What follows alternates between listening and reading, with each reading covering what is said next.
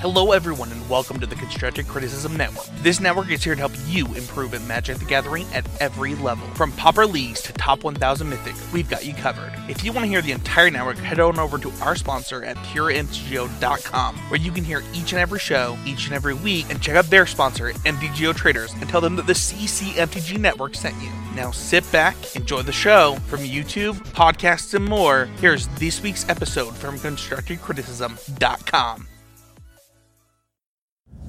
Hello, everyone. It is 6:05 p.m.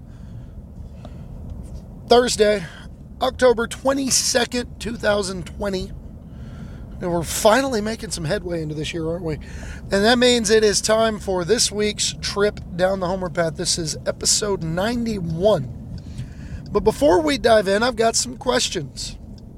Are you a fan of Magic the Gathering?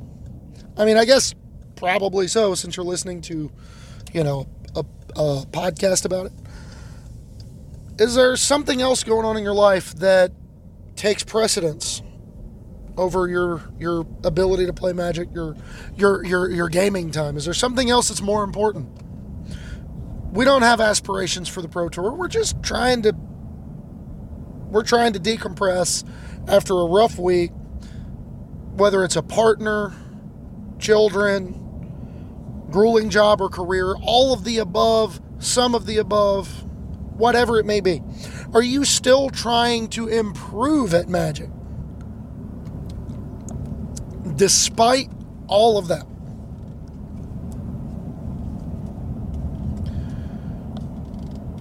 If so, well, get your mountains and forests ready, because this is going to be a gruel episode.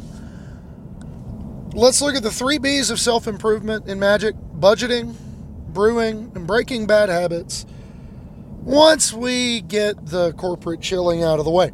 Reminder that we are brought to you by PureMTGO.com. PureMTGO.com is one of the largest depositories of Magic content on the web. They do a fantastic job. All the creators, there's all kinds of content from all different corners, all kinds of formats, all kinds of styles of decks, jank, competitive, everything in between. Check it out. While you're on the web, head over to our parent network at ConstructiveCriticism.com. If you're not doing that, I don't know what you're doing. I mean, they're great, and you should pay attention to them. As the intro said, from Pauper Leagues to Top 1000 Mythic. I'll figure out my English in a minute. We got you covered. And speaking of got you covered, if you want to get me covered, you can head over to patreon.com/HomewardPathMTG. This show's always going to be free. But if you like what we're doing enough to help us keep doing it, head over there, become a patron, and take advantage of your rewards.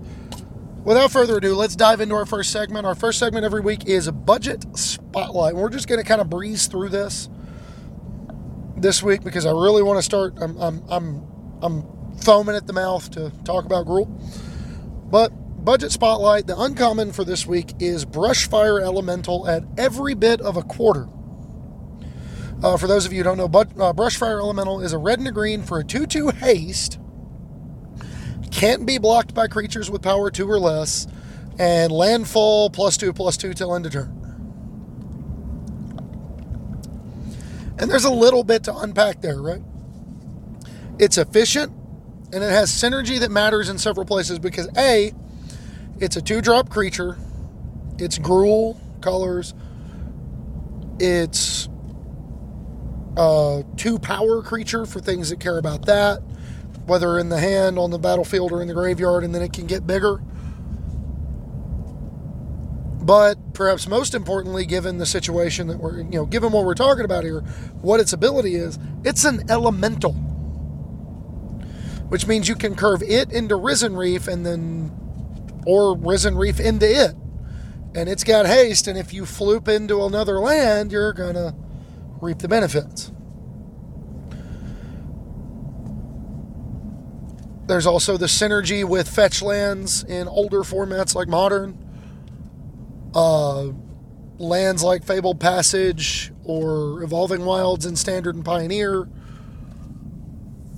Cards that put multiple lands onto the battlefield like Splendid Reclamation in Pioneer. I'm not saying it's good, I'm saying it's a thing you can do.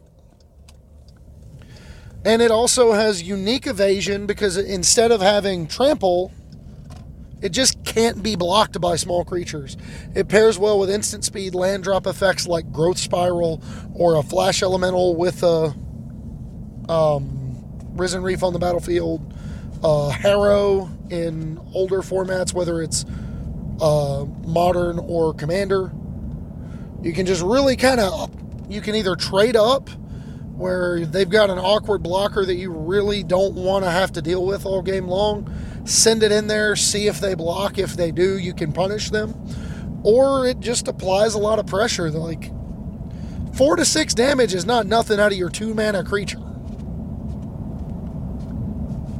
So moving on to our rare, and this could not be more different. Our rare is Atarka's Command.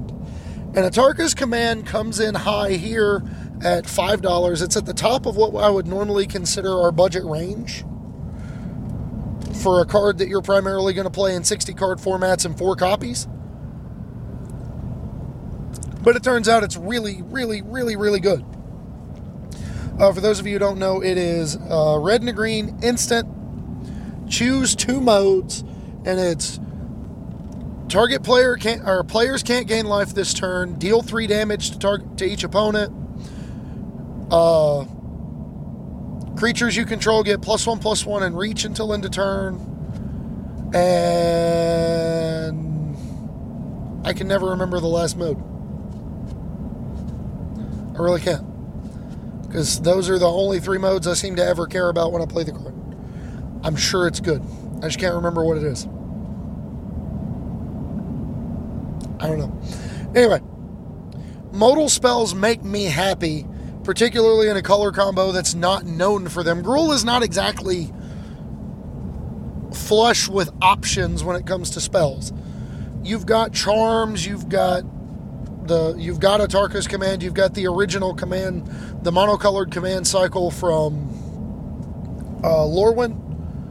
But beyond that, there's not really ever been like a ton of modal spells, and in particular, very few that let you choose 2 modes. Upping the customization of the cards.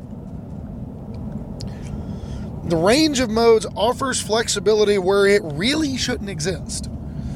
A good case in point is the ability to, against a life gain deck, use it as a Skullcrack to shut off their synergies, while at the same time against a regular creature mirror where you're trying to push for game, you just send them in there and go 3 upstairs, pump the team.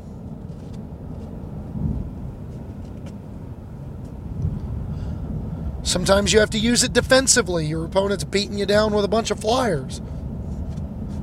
So you hold it back. You hold your creatures back, and they swing in anyway, and you just give the team reach. And they have to read it again to make sure that it actually does, in fact, give your creatures reach. It does. Check the card. It also slots into a pretty wide array of decks. In its heyday, it was the namesake behind the Atarka Red deck in Standard, where you wanted to use it in a go wide deck, but it's also relevant as just extra copies of Skullcrack in Burn, if that's something you're in the market for. It's relevant in just classic tokens decks that, I mean, it's got a lot of range to it. You can play it in a regular, like, play my creatures and attack, play the best creature at each point in the mana curve. You can play it in that kind of Gruul deck.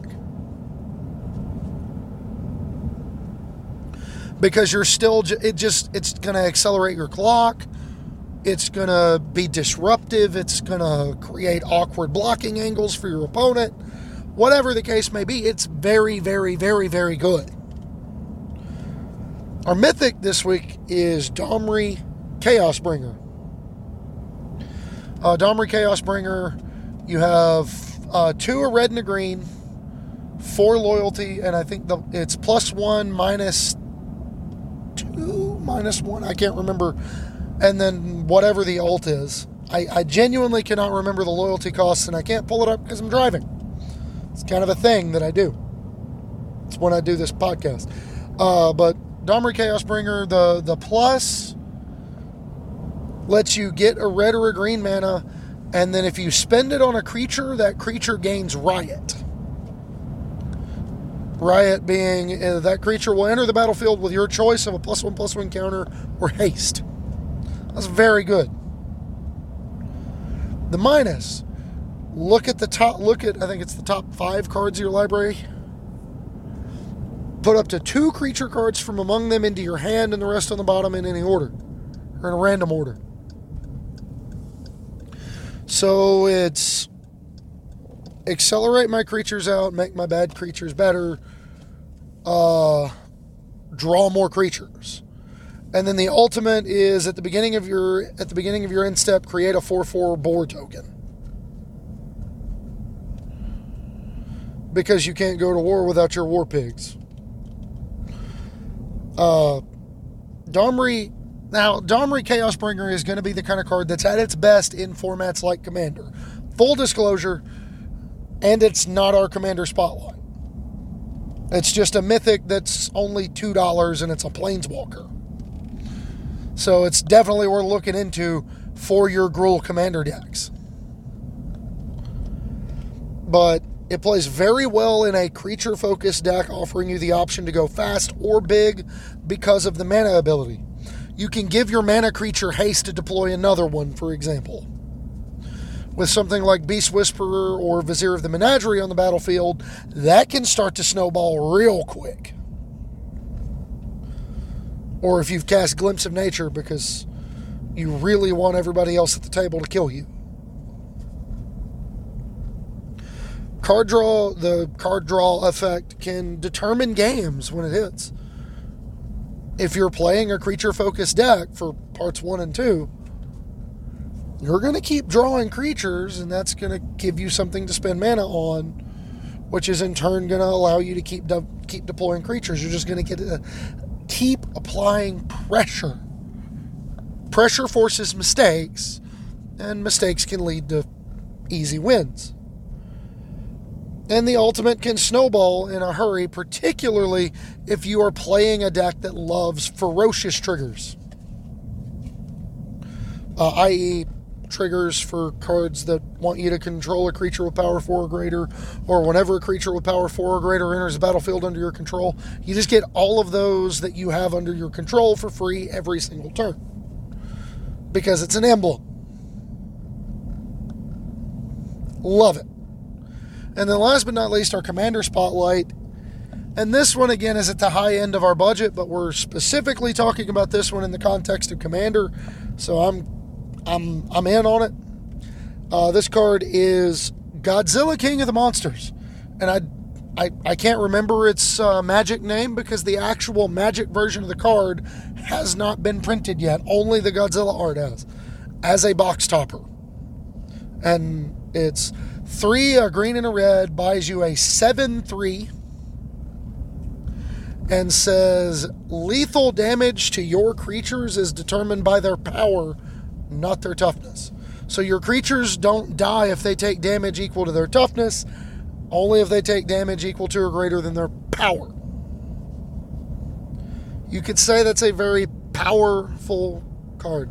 I'll do better next time, I'm sorry. I mean, first and foremost, for the purposes of budget Spotlight, it's a box topper that doesn't even cost $10. It's $8. And that's probably nearer to the high end. If, like me, you frequently take advantage of trade credit bonuses and vendor discounts for loyalty programs, you can get it for less than $8. It also falls into a unique category of Commander because it changes combat. Similar to cards like Arcades, Doran the Siege Tower, Assault Formation, the uncommon Huatli from War of the Spark,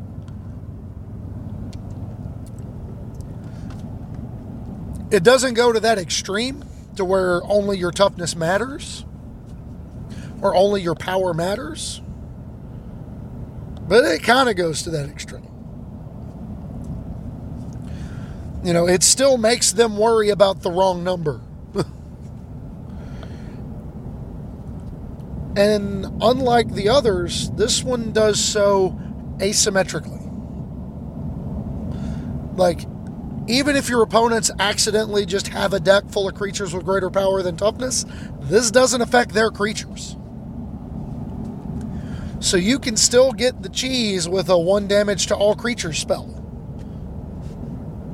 You know, if they're playing a bunch of high power, low toughness creatures, you can still body them. And that's fine. And, I mean, last but not least for Godzilla, it represents what is ostensibly one of the most unique Gruul commanders. And in a format like Commander, where everybody's tried everything at least once, having one of them that just feels different, just hits different, it's not nothing. And not for nothing, but, you know, Unleash Fury plus Teamer Battle Rage is lethal commander damage. Because you make it 14, and then you give it double strike. Kills them in 1 hit. Pretty cool. But moving on, it's time for our second segment, which is our Brew of the Week. And this week's Brew of the Week is in Pioneer, and it is one that I've talked about before on the old Writing in Cars with Cards show. But this is Gruul Blitz. And I don't have the concrete list on me. I actually haven't updated it in a while, but I've got ideas on what I want to do for that. But the core of the strategy is to deploy Pelt Collector and or Experiment 1 and just kind of cheese all over your opponents by playing, you know, Pelt Collector or Experiment 1 on turn 1, Burning Tree Emissary into a 3-power creature on turn 2. Allows you to attack for 3 right away. Or you can just get the nuts where you go Pelt Collector or Experiment 1 on turn 1. On turn 2, you play, you know, I don't know, a Zerta Goblin or an Earthshaker Kenra or a Robber the Rich, some kind of 2-power haste creature. Attack them for 4, untap on turn 3, and then go Burning Tree, Reckless Bushwhacker.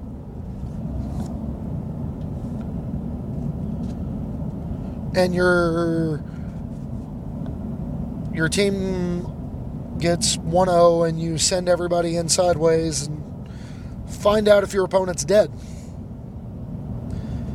Because you're, you know, double Burning Tree plus Pelt Collector Experiment 1 plus Zerta Goblin. That's 6, 7, 8, 9, 10, 11, 12, 13, 14 damage after attacking for 4 on turn 2 in a format with Shocklands. They might be dead or dying on turn 3. And that was the core focus of the deck, is the speed. It's got 3 S's, because I like to divide everything into 3s. It's how triangular of me. The deck is designed to leave them dead on the board by the end of turn 3. Whether it's the Pelt Collector with multiple Burning Trees and the Reckless Bushwhacker draw, or it's just Pelt Collector, Experiment 1, or Foundry Street Denizen into 2-power haste creature, into 3-power haste creature, that's still going to get them close. If you play one of those 1-drops that grows, and then you play a 2-power haste creature on turn 2, attack for 4, play a 3-power haste creature on turn 3, attack for 8. They are dead to what you have on the table right now. Right now. Like, whether that 3-drop is On-Crop Crasher or Gruul Spellbreaker, or any other 3-drop haste creature that you want to play in your Gruul Blitz deck. All of them get the benefit with the way this deck is designed. Pelt Collector Experiment 1 curving into increasingly large haste creatures, supplemented by Bushwhacker effects, is a really solid plan A. But more than that, it's got size. You can sideboard for the fast aggro mirror by boarding into Bonecrusher Giant and Lovestruck Beast, allowing Pelt Collector or Experiment 1 to get to 4+ power reliably. Not just get there, but get there consistently. Because you've got access to additional 4 power creatures. In the main deck, the only way you have to get it to 4 power is by rioting in your Gruul Spellbreaker as a 4/4. Not so post-board. If you are in a matchup where you need to go bigger and the Spellbreaker or like the On-Crop Crasher and maybe one of your non-creature spells is not as good, or your On-Crop Crasher and Reckless Bushwhacker are not good in this matchup, you can board into Bonecrusher and Lovestruck Beast. If you're in a fast creature mirror or you're in a red deck mirror, that can be a big deal. Bonecrusher Giant serving as additional removal, along with a big body, and then Lovestruck Beast representing 2 bodies. Even if it never gets to attack, it's just another body on the table, holding down the fort. The Riot on Zertog Goblin and Gruul Spellbreaker also offers you a level of flexibility in that you don't always have to have them as haste creatures. They can sometimes just be regular dorks. And then you've also got space as your ally. Pioneer is increasingly falling into fair magic territory and starting to inbreed a little bit along that axis. A lot of the decks you're going to see people playing reliably are going to be decks like Mono Black Aggro, Uro Piles, Blue-White Control. They're decks that are designed around the axis of turn 4 being the fundamental turn. I have to kill you by turn 4, or I have to stabilize by turn 4. But what happens if you kill them on turn 3? What happens if you're just a little bit less fair than they are? That's what we're talking about here. And then a linear Goldfish deck that has more play to it than would seem to meet the eye can occupy a very real space in any given meta, but especially in this one right now.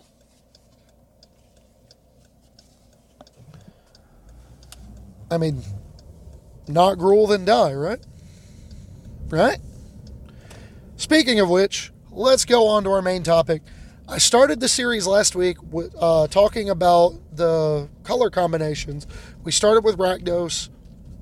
Ultimately, I decided to just continue around the color wheel. So the next color combination around the wheel from Rakdos would be Gruul, because you take the red from Rakdos and go one more over and you get green. So we're talking about Gruul this week, in case you hadn't already guessed by the episode title and all the Gruul cards we've talked about to start things off. So who are the Gruul clans when it comes to the lore of Magic the Gathering? The Gruul clans were introduced in 2006, February 2006, in the Guild Pact expansion. Second set in the original Ravnica block. It was the 5th Magic set that I had ever bought cards from as they released. And when I say bought cards, I mean like 3 or 4 booster packs at Walmart, and then I had to trade for everything else. But that's a whole other thing that we'll get into later on a different episode, like 9 weeks from now. But within the realm of the lore, the actual clan, the guild, the Gruul Clan's guild, are portrayed as barely organized in any fashion and seen as violent, aggressive anarchist thugs whose sole purpose is to endanger the established order, at least in the eyes of your average Ravnican citizen.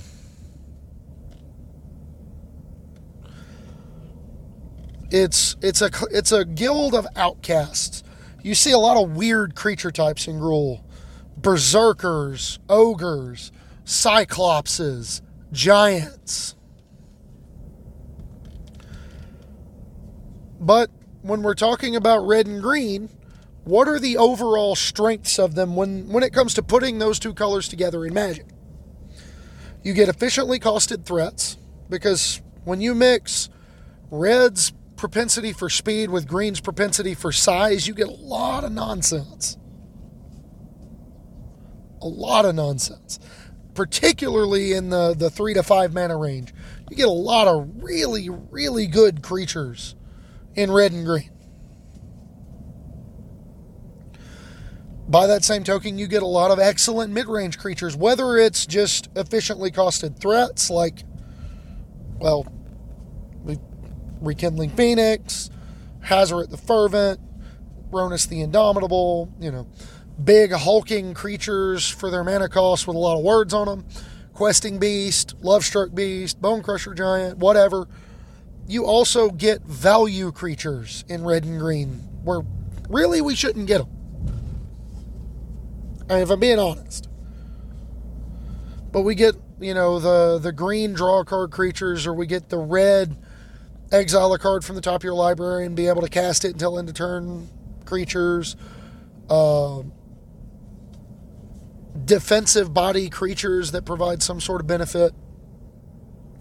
You get overall high card quality for proactive decks, because red and green independently are not particularly interested in super long games. And when you put them together, they just don't even know what they are.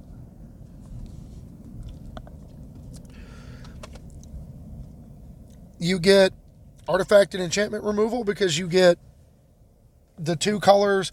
You get red, which is particularly adept at destroying artifacts, and then you get green, which along with white gets the lion's share of the artifact / enchantment removal. You get hosers for reactive opponents, cards like Veil of Summer, cards like Fry, cards like, cards like Chill, cards like Boil, going back in the day, cards like Flash Fires, Blood Moon. You're punishing people who don't want to play your game. You get burn and fight spells for removal, and they're fairly efficient at doing that. Look no further than standard in the prevalence of Ram Through, Primal Might, Thundering Rebuke, and Royal Eruption. To say nothing of going further back and looking at other better examples. Occasionally you get the framework for some really fun ramp shells. Played against one on Arena the other day that was really sweet. Valakut Exploration plus a bunch of land drops plus Scoot Swarm. We had to escape Kroxa twice in a turn in order to win that game. Otherwise, we were going to get bodied by like 17 Scoot Swarms. So, yeah, it was pretty cool at first.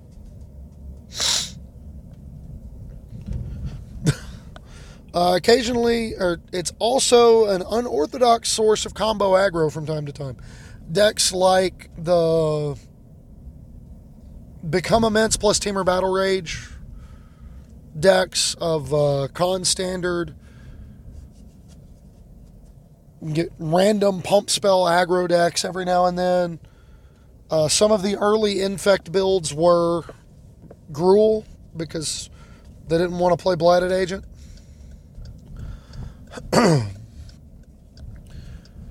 And they wanted to have access to burn.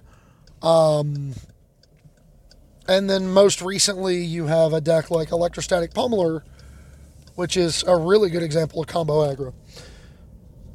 What are the weaknesses of Gruul?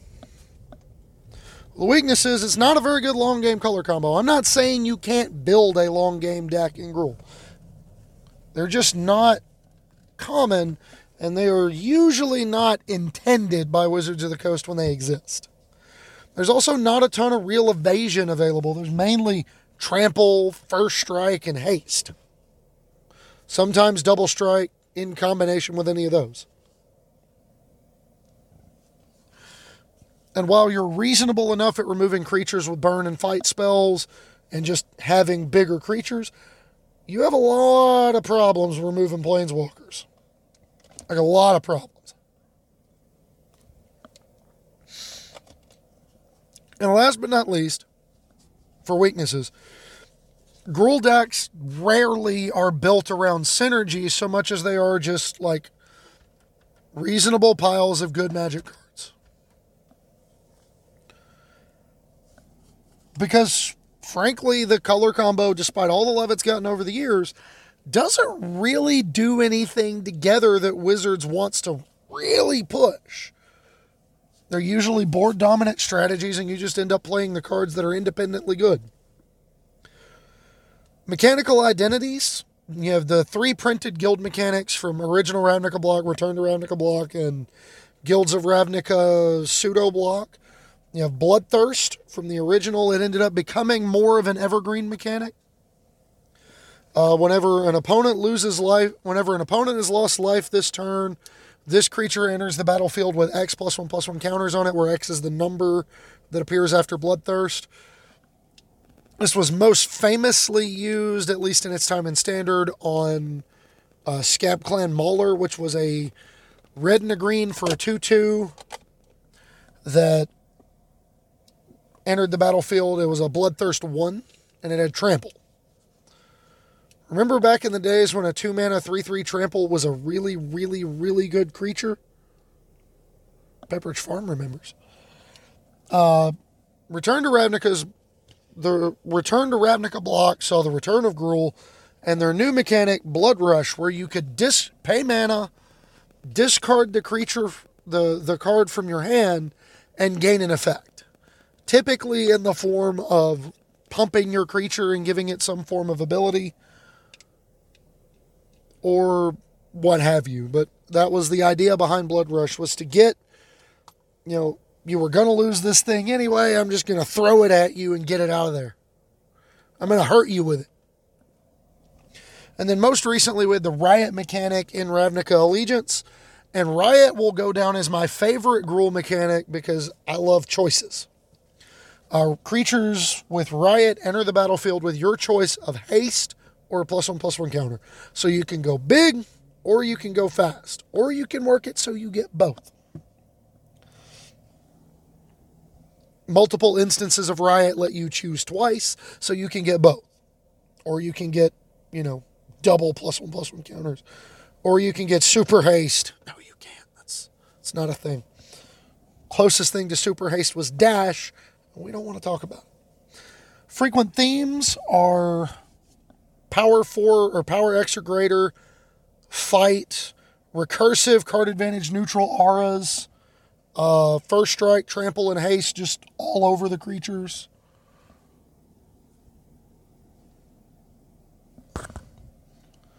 Mana denial in the form of land destruction, cards like Blood Moon, again, cards like Flash Fires, chill. I guess choke too. Chill is not one of these cards. I don't know what I'm talking about. And then disruption of spell-based strategies. Cards like Cinder Vines, Burning Tree Shaman. If they're trying to fight you on a weird axis, there's probably a Gruul card that punishes them for it. And then cards that care about lands randomly are Gruul. Sometimes Gruul splashing. And then you have your typical deck styles for Gruul. You have kind of good stuff tribal, where you're just playing the best thing you can at the first 5 points on your mana curve. You have big aggro, which is very similar, but is more aggressively slanted. Less interested in card advantage and value, and more interested in just smashing your opponent's face in. You've got blitz aggro, like the Gruul deck that I was talking about earlier, where you just want to get on the board as hard and fast as you can, get them dead as quick as you possibly can. You've got ramp decks where you just want to ratchet up all the lands into play that you can to get benefits from it. Look at Titan Shift in Modern. Look at, again, the Scoot Swarm Valakut Exploration decks in Standard. Really sweet. That is a train. Sorry. There's Ponza decks. Using land destruction and mana denial as a core focus of your strategy. And then you've got kind of your aggro loam strategies where you're interested in playing, lots of lands, or you want to get lands into your graveyard, buy them back to your hand or get them out of your graveyard to play, use them to trigger abilities and huck them at your opponent's face with something. A really good example for aggro loam would be, going back in the day, that's where the deck got its name. It was a red-green deck and extended with Terravore, which power and toughness is equal to the number of lands in all graveyards, and it's a 3-mana trample creature. And then you played that alongside Seismic Assault, Life from the Loam, and just like a smattering of burn spells. And you could do something similar in Modern today with Tarmogoyf, Elvish Reclaimers.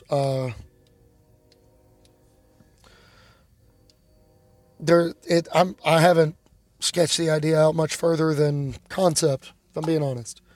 But with all that being said, all that out in the open,